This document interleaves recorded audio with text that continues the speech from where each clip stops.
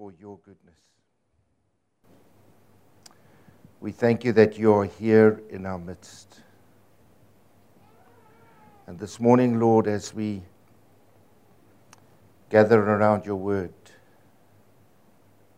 I pray for a portion of your Holy Spirit to be upon us and upon me. I pray that your word, through the Holy Spirit, would find root in our hearts. And yes, Lord, there are many here this morning that might be asking many different questions and questioning their faith and all these things this morning.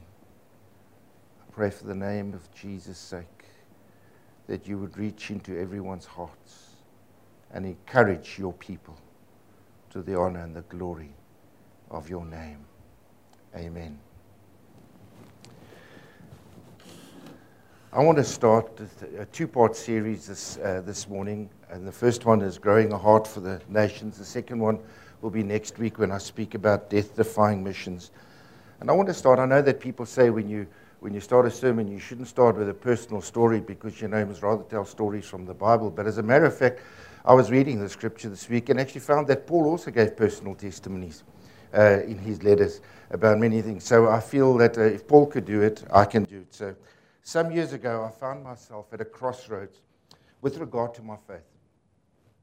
So often one hears about similar things happening to others, and it never seems to dawn on one that your world can be turned upside down all of a sudden. I experienced the normal emotions that everyone experiences in times of crisis. It was during that time, strangely enough, that God, through the Holy Spirit, was encouraging me to trust Him more. I remember how one morning, whilst praying desperately for God to respond to my prayers that were bouncing off the ceiling and off the walls all around me, and it seemed as if there was no breakthrough ever going to take place, I clearly remembered the words I prayed that morning. Lord, even though I am kicked and bruised and cast away, I will cling to your leg and never let go. Even if you want to kick me, even if you want to hurt me, I relent this morning, but I will never, ever let go. And that's what the Holy Spirit laid on my heart to pray. And that at that point of relenting, that point of total relenting, that there was an overwhelming sense of God's peace and His presence. Now, by no means were my problems over. I just want you to know that, those good luck stories and those good stories. Then my life changed and everything was fine, and hallelujah, praise the Lord, everything was fine. Nothing like that happened. As much as you want to wish that to happen in your life, as much as you desire to happen in your life, I just want to tell you, for everything there's a consequence. And the consequences were there, and I had to deal with those consequences. But the great thing about it was that God's peace at that very point was very real and assuring to me. You might ask, why am I sharing this with you? Well, first of all, I couldn't really verbalize what I was really feeling at that time.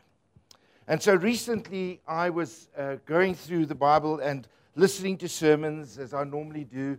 And because I don't have commentaries, I have to rely on the internet, and I have to go in and get out, good preachers and get out Jonathan Edwards readings and all these off the internet. And that saves you money, by the way, if you do it that way. You don't have to have a room full of books, and look all important, and stuff.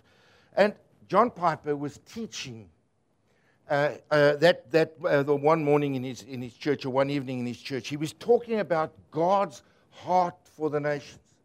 And it was as if the penny had all of a sudden dropped. All that I experienced and all that I was going through up to that point in my life, God had a plan and a specific purpose. And we all say that very easily until we're there where the tire hits the road. Okay. And so before I want to share that with you this morning, I want to ask you 6 questions, and you'll find that I've got a bit more technologically advanced since you last saw me. Okay, and that's thanks to Maria, and also thanks to CCM, because that's how they preach every week, at CCM, so I had to fall into line with that. Okay, so there's a bit more technically advanced, so if you get bored with me, you can at least see that. Okay, all right. So some of the questions that we need to be pondering and answering and attempt through the Holy Spirit to shed some encouragement on our lives is this: why are we here on earth? Very old question. Why are we here on earth? What are God's purposes for us? How do we fit into His purposes? How willing are we to develop the mind of God so that we are changed? And do we really desire God? As I lay the foundation for this service, this sermon for next week, I just trust that you and I would be honest enough to look at those questions. And I know some of them will sound very philosophical, and they've been asked over many, many, many millions of years or thousands of years, whatever you want to say. But really, this morning, I want you to know that God has an answer for you. That God really cares so much that He has an answer. Human beings by nature do not think as God does.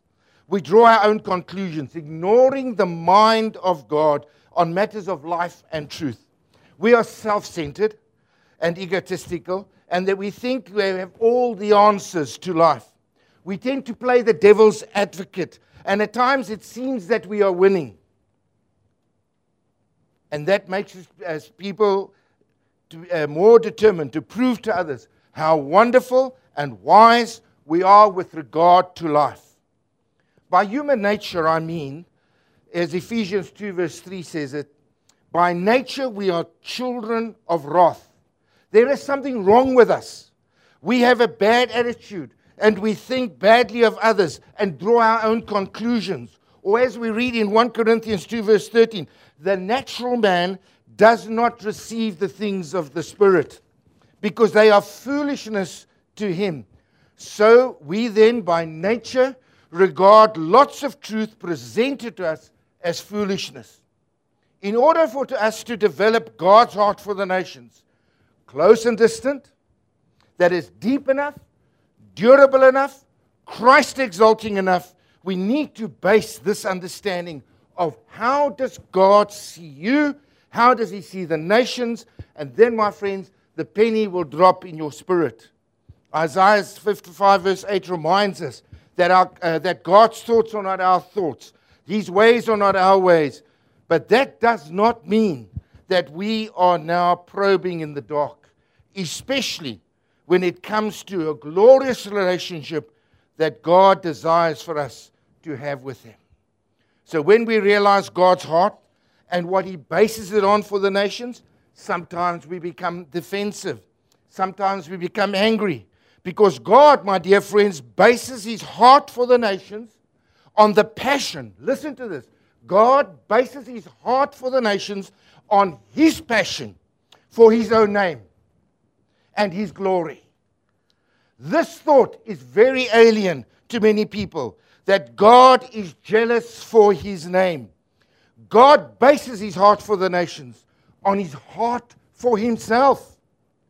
So my thesis then is God's ultimate glory in creation is to display His ultimate glory for the enjoyment of His redeemed people from every tribe, nation, and tongue. This diversity of God is not by accident. It is through this diversity that He is gloriously exalted. The key to this, my friends, is to why God's self-glory is not vicious, but virtuous, not unloving, but loving, is seen in the word enjoyment. He is doing it for the enjoyment of His people. We are thinking His thoughts. We will allow Him to be God in His fullness and grace and justice. So now let me back this up with a couple of scriptures. Now, you have a big Sunday school going there, because I don't want to go too long and get into trouble. Okay? I've chosen this not in a chronological order, but not because it is just a theological. I haven't chosen it for that reason. This first reason of predestination in Ephesians 1. Now look at all the Armenians' ears going, when they hear the word predestination. But I've chosen this not for theological reasons, but actually this is first in relation to creation. Now we read that God, my dear friends, has predestined us. Here we see the order, and we read the scripture this morning. For the sake of time, I don't want to go through it again. I just want to highlight some of the things for you. We see the order. We see God's choosing. We see His predestination. We see His adoption through Christ in accordance with His pleasure and will, to the praise of His glorious grace. The purpose then of this, my dear friends, of being called by God, being called out by God, being chosen by God, being adopted by God, being predestined by God, being given a destiny by God, my friends, is His ultimate purpose is for His praise and His glory. I want you to understand that. This morning, you might be going through trouble in your life. And we know that this morning, when we heard the pastoral prayer, there are people experiencing deep, deep, deep trouble in their lives. But listen, I want you to know that God is greater than that. Because He has called you, He's adopted you, He's brought you into His pattern, into His life. For one reason only, that you and I must know that it's for the praise and the glory of His name. Listen, choosing, predestination, adoption, Christ are the means of God.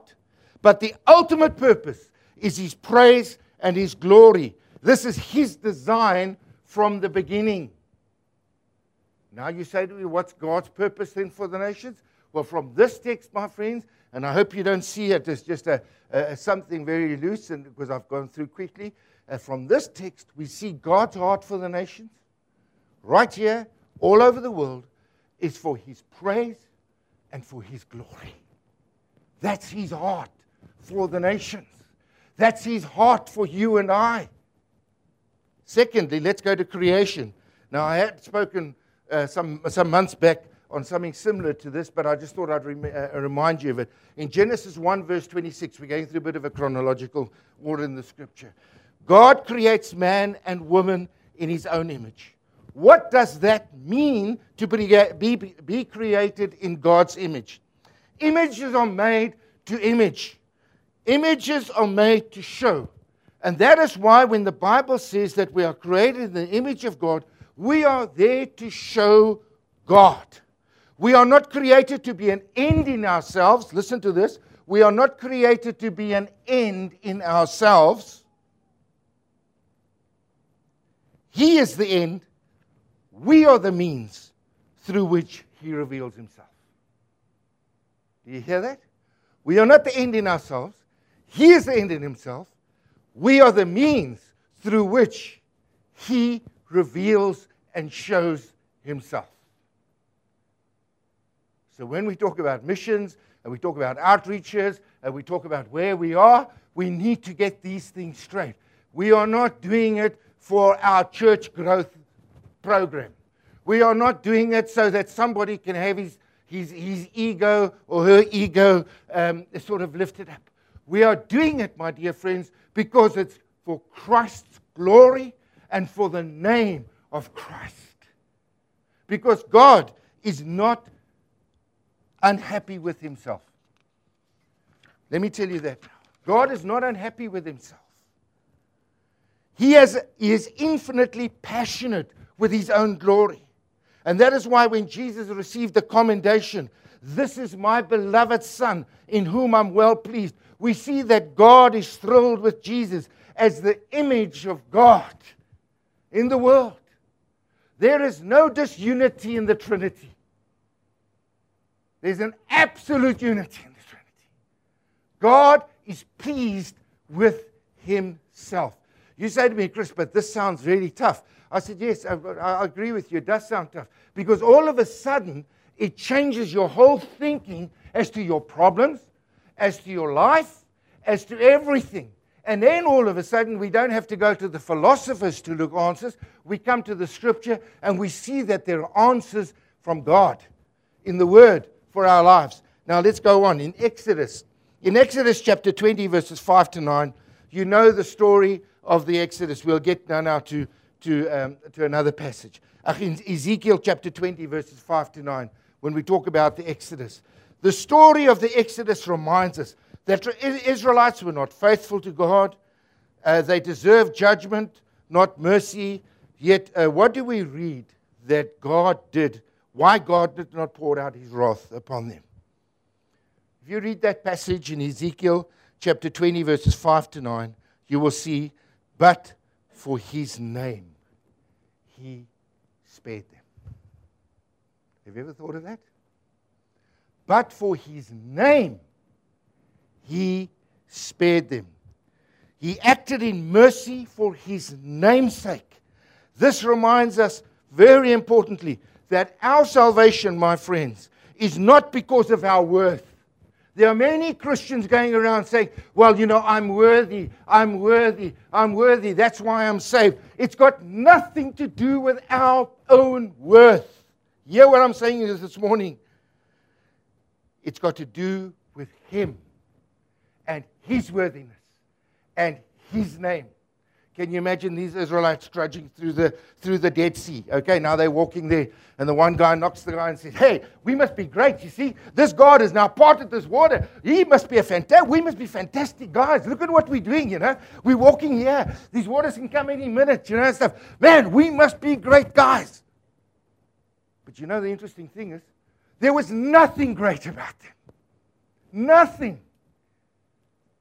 But for the name of God and his mercy and his righteousness, they were saved. They were saved. And so you can be walking around, my dear friends, and say, well, I'm such a great person, God loves me so much. Look, he loves me so much. I must be so great and so important to him, And pull out your checkbook and say, well, God, I'll give this $1 million to the church right now. But my friend, you've got the picture wrong.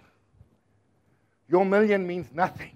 Your life, my friends, outside of God and outside of recognizing that it is because of his name, his mercy, his glorious mercy, his glorious and exalted name, that you are saved and then counted worthy.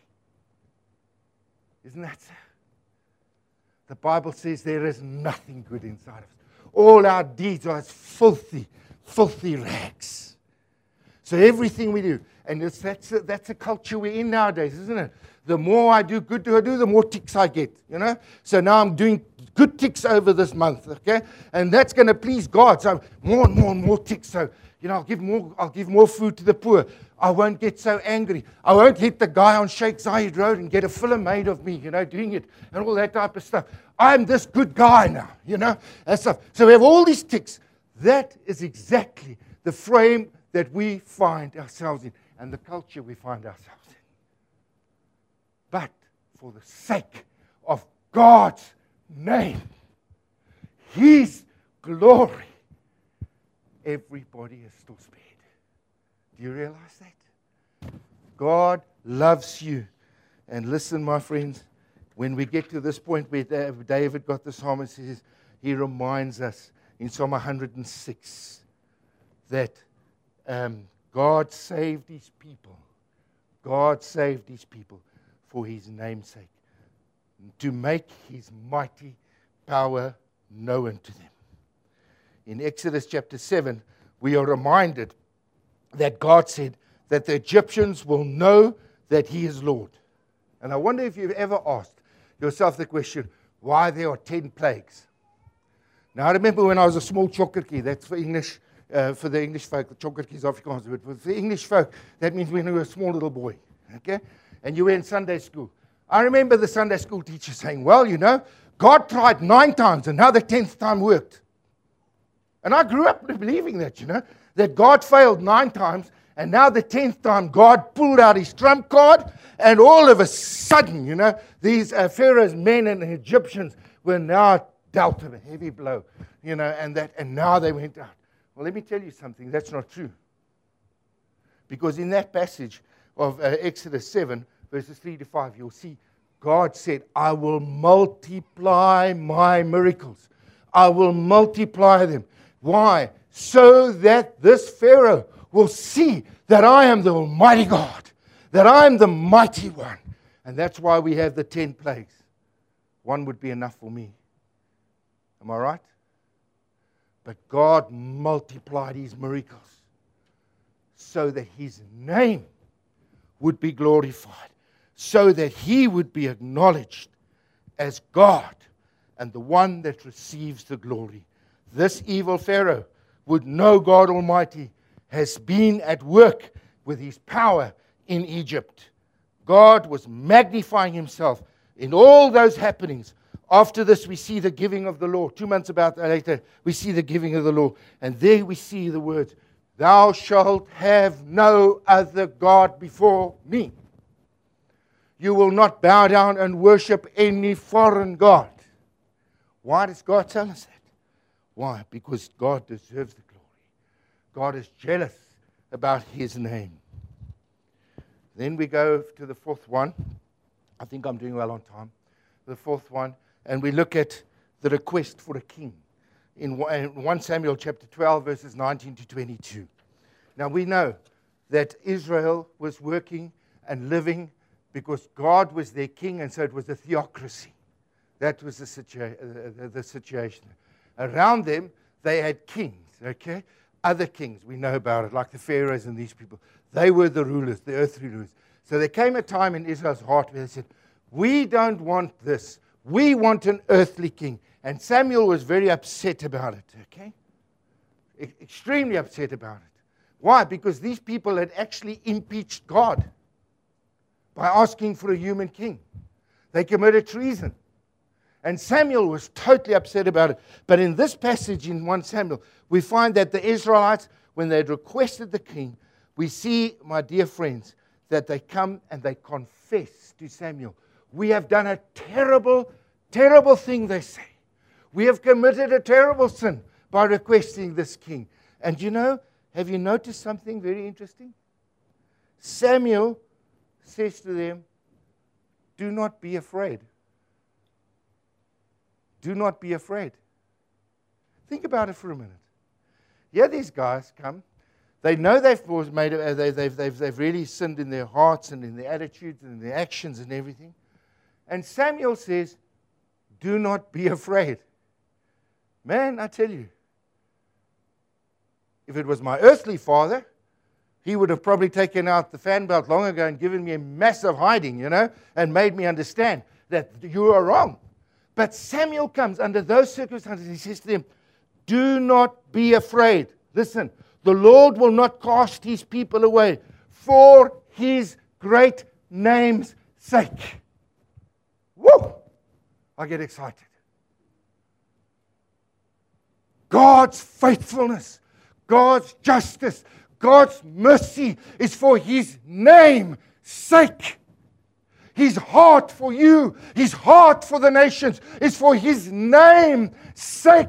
We deserve punishment. We deserve destruction. But for his name's sake, my dear friends, for his glory, he's patient with us.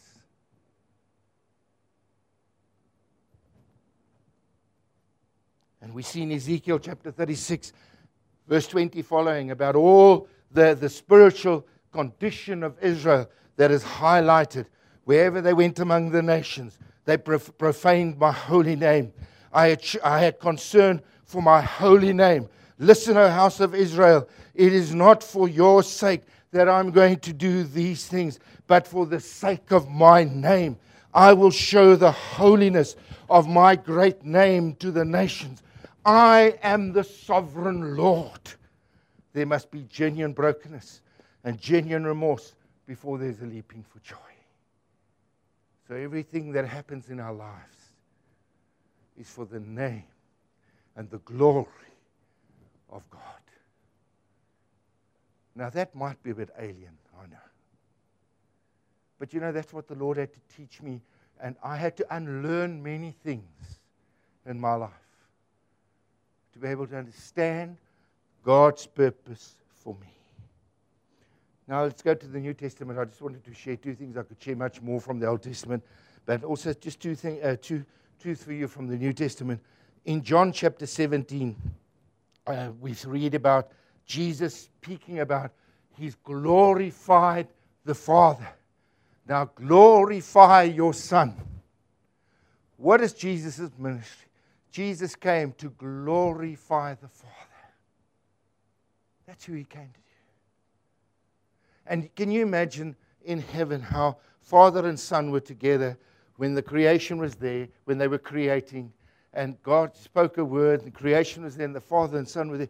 The Son was in this continual glory of the Father. They were together in glory, in experiencing divine presence, experiencing glorious, exalted presence. And now we find Jesus at this point close to death, saying, Lord, Father, I've glorified you. Glorify your Son. He longed for that glory.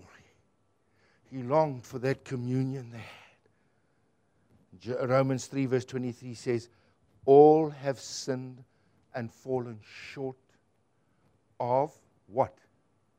The glory of God. Does the New Testament confirm this? Yes. All have fallen short, all have sinned and fallen short of the glory of God. God desires glory. God is jealous for His name. It's for His name's sake and for His glory that we are saved. We've fallen short. We've missed the target.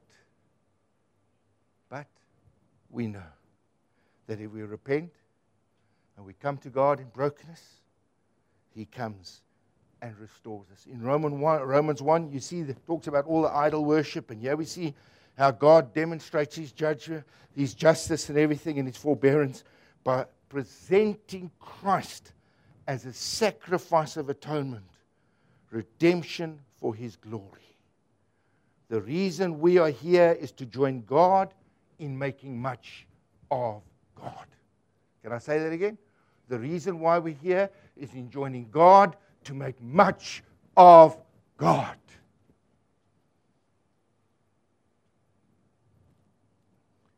You see, the terrible death that Jesus died on the cross, that was the only real thing that would satisfy God the Father. And that His name would be exalted. So your and my salvation is not in the fact that we are good people, not in the fact that we are wonderful. It's in the fact that Christ came and glorified the Father, took on our sin upon Himself, washed us clean, so that God the Father can be glorified. And we're part of that this morning. And then, just very briefly, I just want to give two reasons where I see this in the second coming, when Jesus comes again. And I pray this every day, that Jesus would come. And you know, when you're going through trials, you pray every day, please, Jesus, come.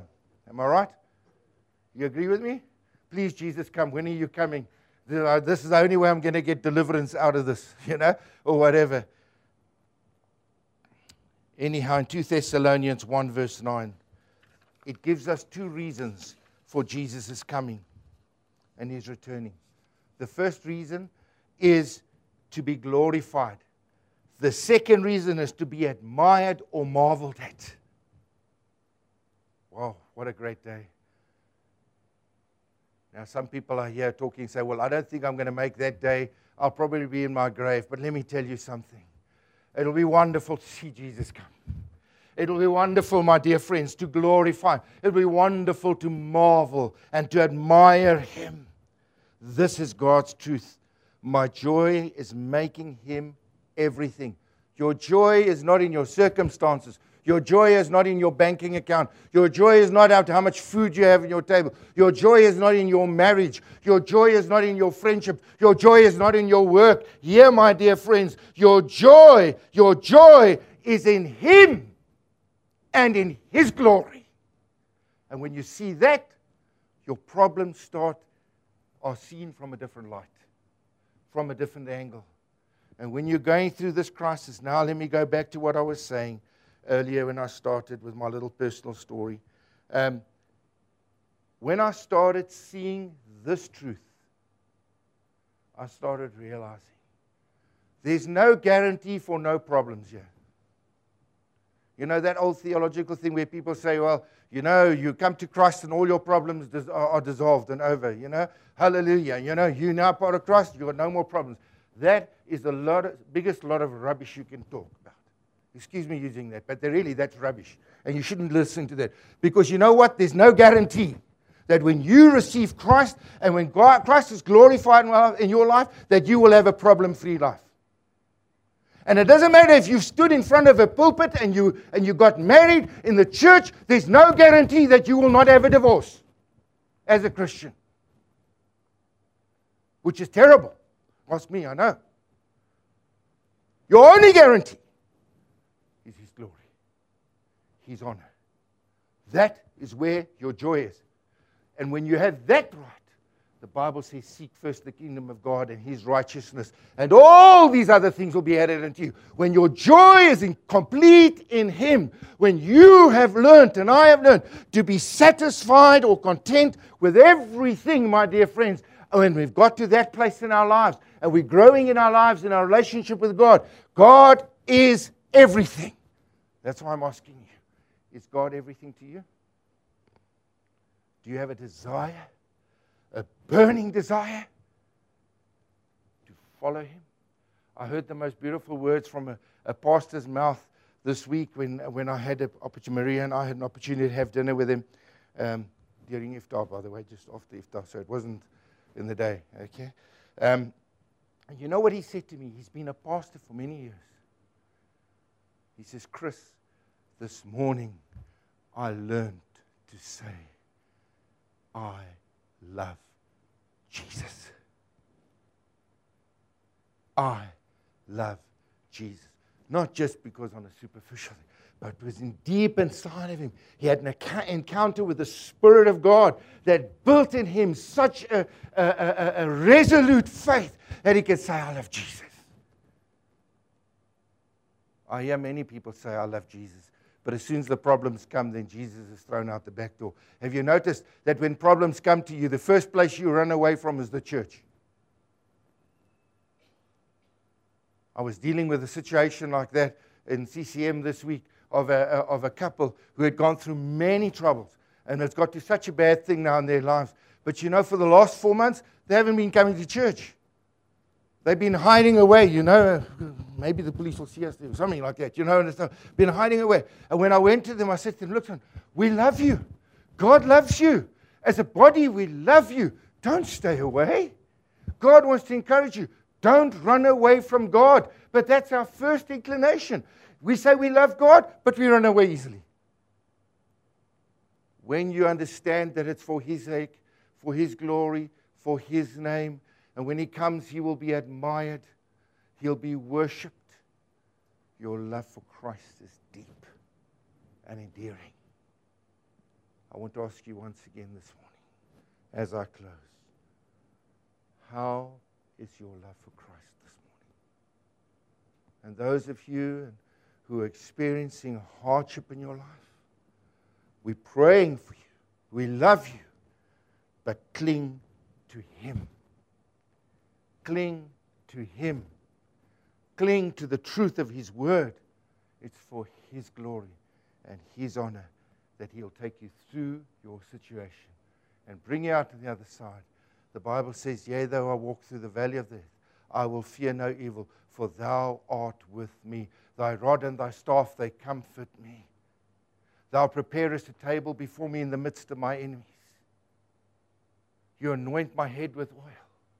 My cup overflows. Yea, surely goodness and mercy shall follow me all the days of my life, and I will dwell in the house of the Lord forever. I find only that psalm quoted at funerals. Tragic. But you might be in this valley experience right now. You might be experiencing tremendous persecution, hardship, trial. My friends, God, for His glory, is with you. When you go through that valley, God is there all the time. He's never left you. Understand it. It's for His glory, for His honor. Accept that in your life today and experience His liberating peace. Amen. Heavenly Father, thank You for Your goodness. Thank You that I can pray in the name of Jesus this morning.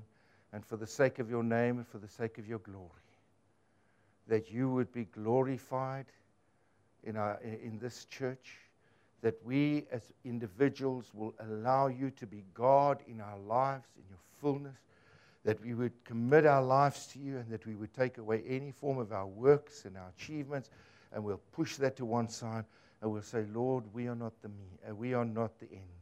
We are just the means through which you want to display your glory. Help us this morning to be true image bearers. Help us this morning, Lord, to understand that we've been saved and the purpose of our salvation is to the praise and the glory of God in Christ.